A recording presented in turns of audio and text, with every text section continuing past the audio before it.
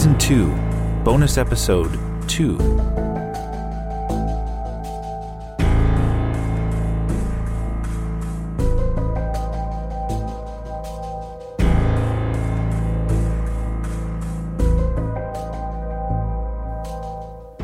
Welcome to the Baseline Feed podcast. This is our second bonus episode this season, and all of your support has been amazing, and we want to thank you for it. Are you a writer or a voice actor looking for a place to show off what you're capable of? We could work with you.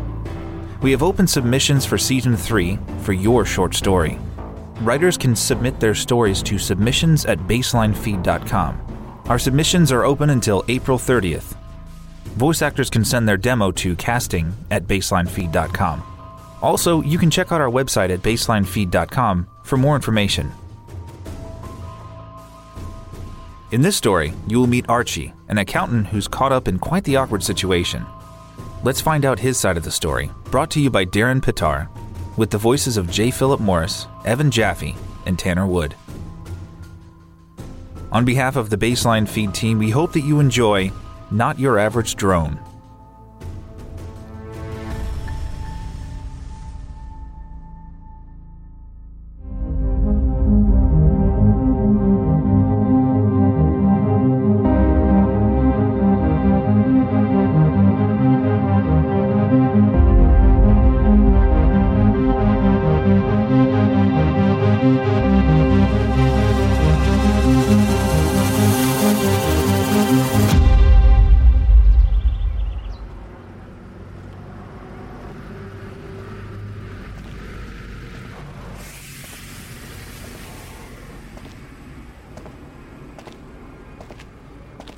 This wasn't your bog-standard parcel placement drone. Most of them look attractive, lit up like little baubles as they crisscross the city. But not this one. It was too big to be a parcel placement drone, unless they were now making them big enough to deliver cars. I'd worked late, and without anything to entice me homeward, I had a quick meal in a nearby restaurant, then strolled through the quiet suburban streets and across the local park. I was almost home when I heard a buzz overhead and looked up.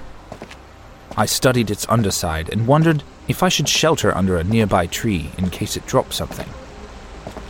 Before I could act on this sensible thought, a beam streaked down and enveloped me. My knees folded with fear, and I blacked out.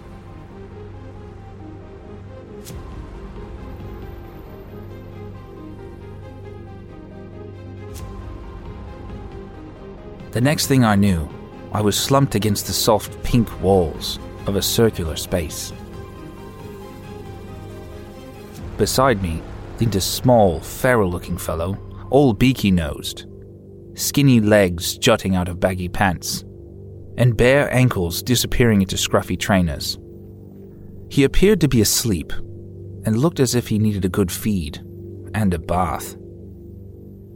While trying to come to terms with my new surroundings, another man arrived, head first through the blush-toned wall, clutching a trumpet.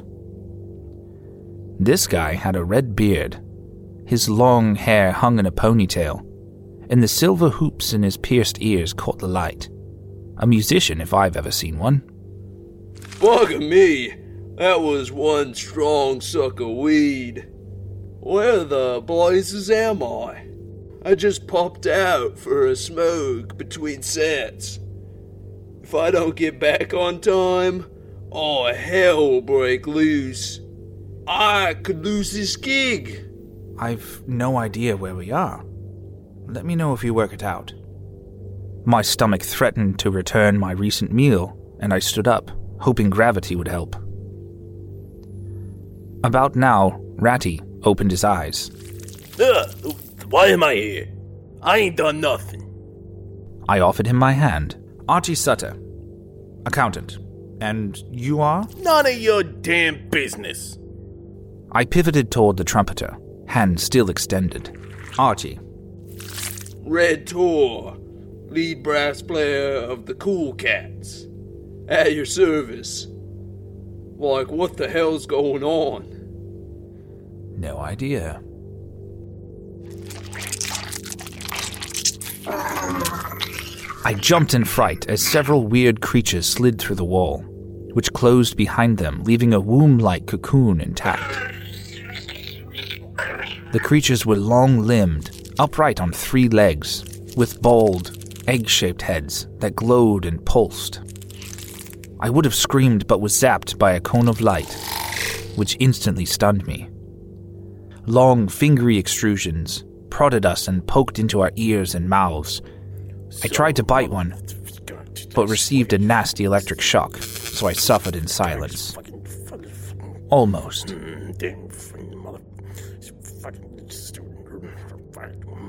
Ferret Face objected strongly, and they rendered him unconscious with a short tap on his head. He resumed his place on the floor. Red and I smiled at them and each other, and if we hadn't been grown men, we probably would have held hands.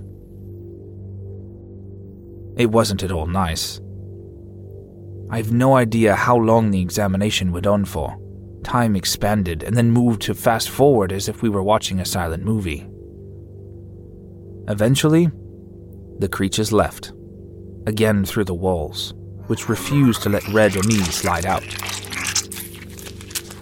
We gave up and sat back on the floor, exchanging personal details and phone numbers. No internet connection, but our phones were awake.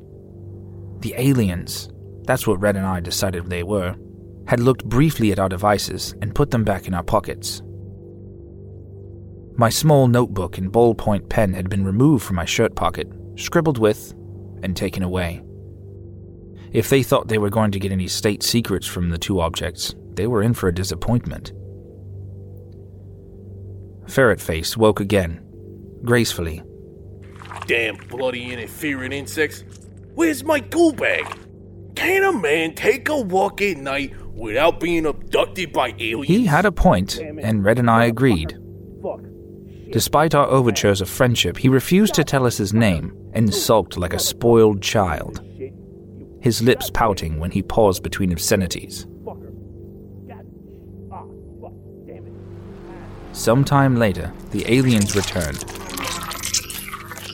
And just when I thought I would scream this time, they pointed a stick thing at me, and I fell through space, into a heap on the same path that I had left an unknown length of time ago. I didn't muck about. I scrambled to my feet and ran home.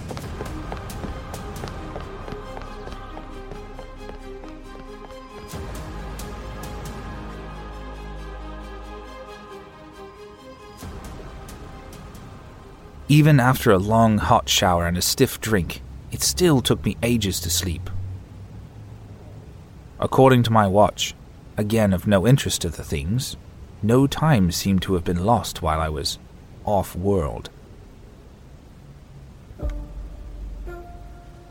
I rang Red the next day, and while he mumbled his agreement to my recall of our adventure, he didn't want to meet, and no, he hadn't been missed by the band. Neither did he want to discuss it further with me, or anyone. And there the matter rested, until about a week ago.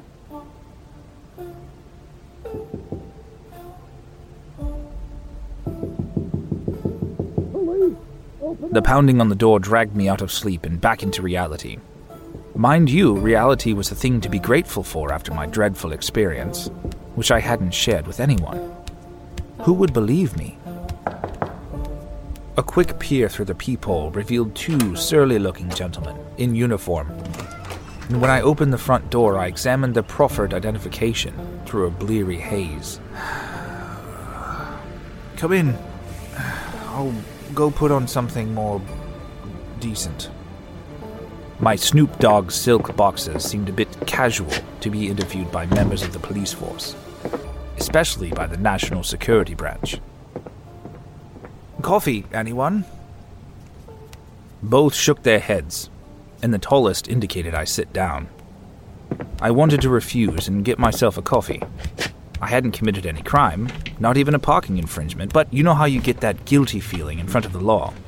Perhaps I had transgressed unknowingly. Mr. Sutter, we have reason to believe you have become a security risk and would like to confirm where you were on Wednesday evening, 12th of May. That was easy. I retrieved my diary and placed it on the coffee table, open on the date, facing the officer speaking. They hadn't introduced themselves, and I'd forgotten what names had been written on their IDs. Wednesdays are my bridge club nights, and there was a tournament that night. I guess I got home about 11:30. Can I ask why you want to know? Later, after our questions have been answered. Officer 1 passed the diary across to him, and he nodded. His turn to query it seemed. I presume you have a witness. About 50 of them. I can give you some names if you like. As you probably know, I work as a forensic accountant at the National Tax Department. Therefore, I cannot discuss my work with you unless you have a court warrant that orders me to contravene the Privacy Act and divulge client information. I can do formal as good as any security officer. We're not here to ask you about your work. Where were you the night of Saturday, 27th of May? The first officer flicked through my diary, licking his fingertips as he went. I'm pretty sure I was in Wellington that weekend. Yes, I remember the date. There was a tax evasion seminar in the capital. I flew down on Friday night and came home on Sunday afternoon. Why? What we are really interested in is how fingerprints of your right hand came to be at the site of 2 burglaries in Rumeria on those respective evenings. The second officer, with a flourish, withdrew a small case from his pocket. We need to renew your fingerprints and put them on file, as it appears to be some confusion at this point. Somebody must have mixed up the files. The pair of men remained solemn as we went through the inking and rolling of all my fingertips, both hands, onto the appropriate form. Thank you, Mr. Sutter. We'll be in touch.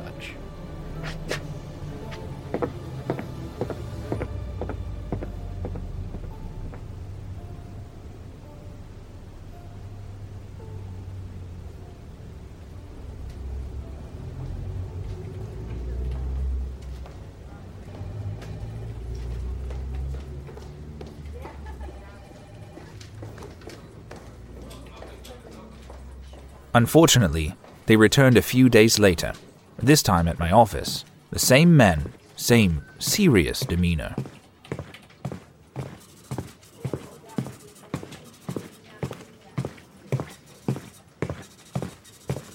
Mr. Sutter, it appears that the fingerprints of your right hand have changed since your last security check.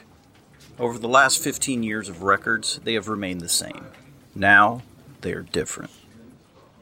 Also, it appears from our files that the fingerprints on your right hand are now identical to the right hand prints of one Samuel Fleet, a small-time criminal in Fence known to the local police as a bit of a cat burglar.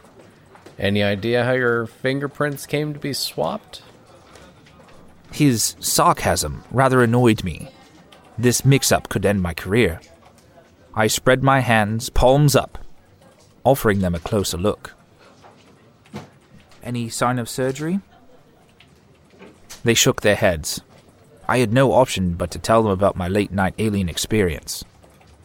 Their pursed lips, which moved into matching sneers as I talked, nearly had me doubting my sanity, but I carried on, not omitting a single detail. So, Ferret Face must be Samuel Flett. Seems unlikely. Alien abduction is an old excuse. Oh, yeah? Well, for your information, I now hear sounds differently, and I've never studied music, but I just know things. And did you know that taxi horns are in B-flat minor, whereas police and ambulance sirens are in F-sharp? I didn't tell them that a cow's moo is blue. I was still getting my head around the fact that I had developed synesthesia thanks to my nocturnal adventure. However, I decided to let go of a couple of my secrets. When I looked in the mirror in the morning after my abduction, I had one pierced ear with a silver loop in it. I took it out, and the hole has healed over.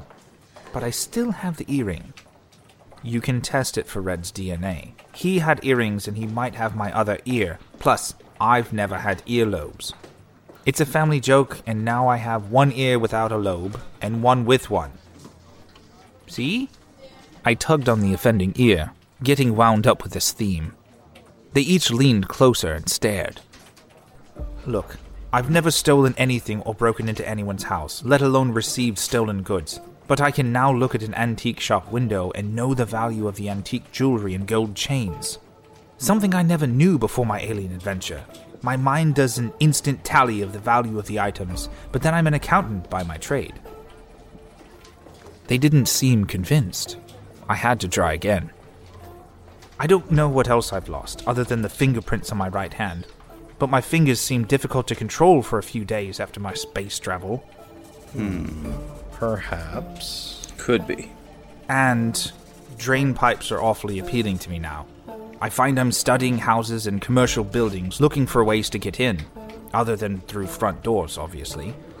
Surely you can see how now bits of the three of us got mixed up on the way back down from wherever we were. Stranger things have happened. It's true, I was abducted by aliens, and that's what happened to me. I swear it happened exactly as I've told you. The silence stretched, tempting me to add more detail, but I kept my lips clamped.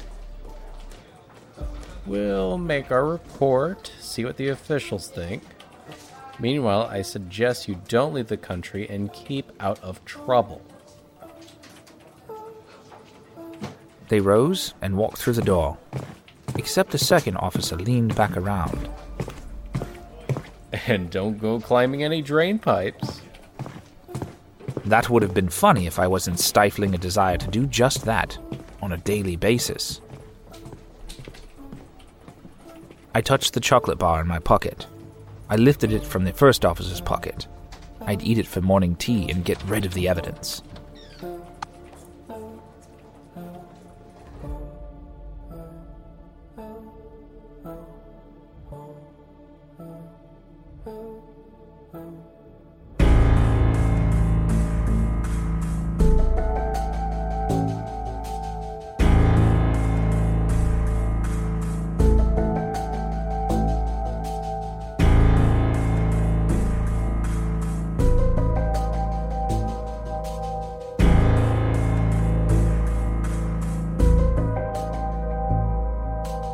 So, poked and prodded and questioned by weird people?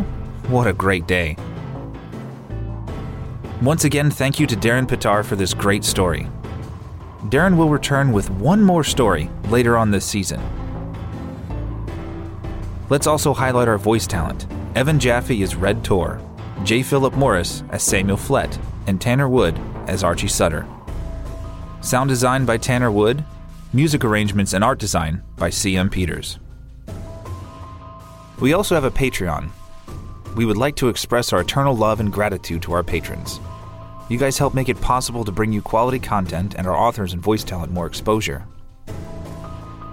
If you would also like our eternal love and gratitude, along with other goodies, check us out on Patreon. You can find the link to it on our website at baselinefeed.com. And here's another reminder. You can join us on Discord for more behind-the-scenes stuff. We really do have some of the best folks involved with our Discord community. They're willing to help you with your writing adventures, your voiceover work, and even host game and movie nights. What a place to hang out with like-minded, encouraging folks. A link to our Discord community is included in the show notes. Thank you for joining us, and make sure to tune in every other Saturday on your favorite podcast app to listen to a new episode of Baseline Feed.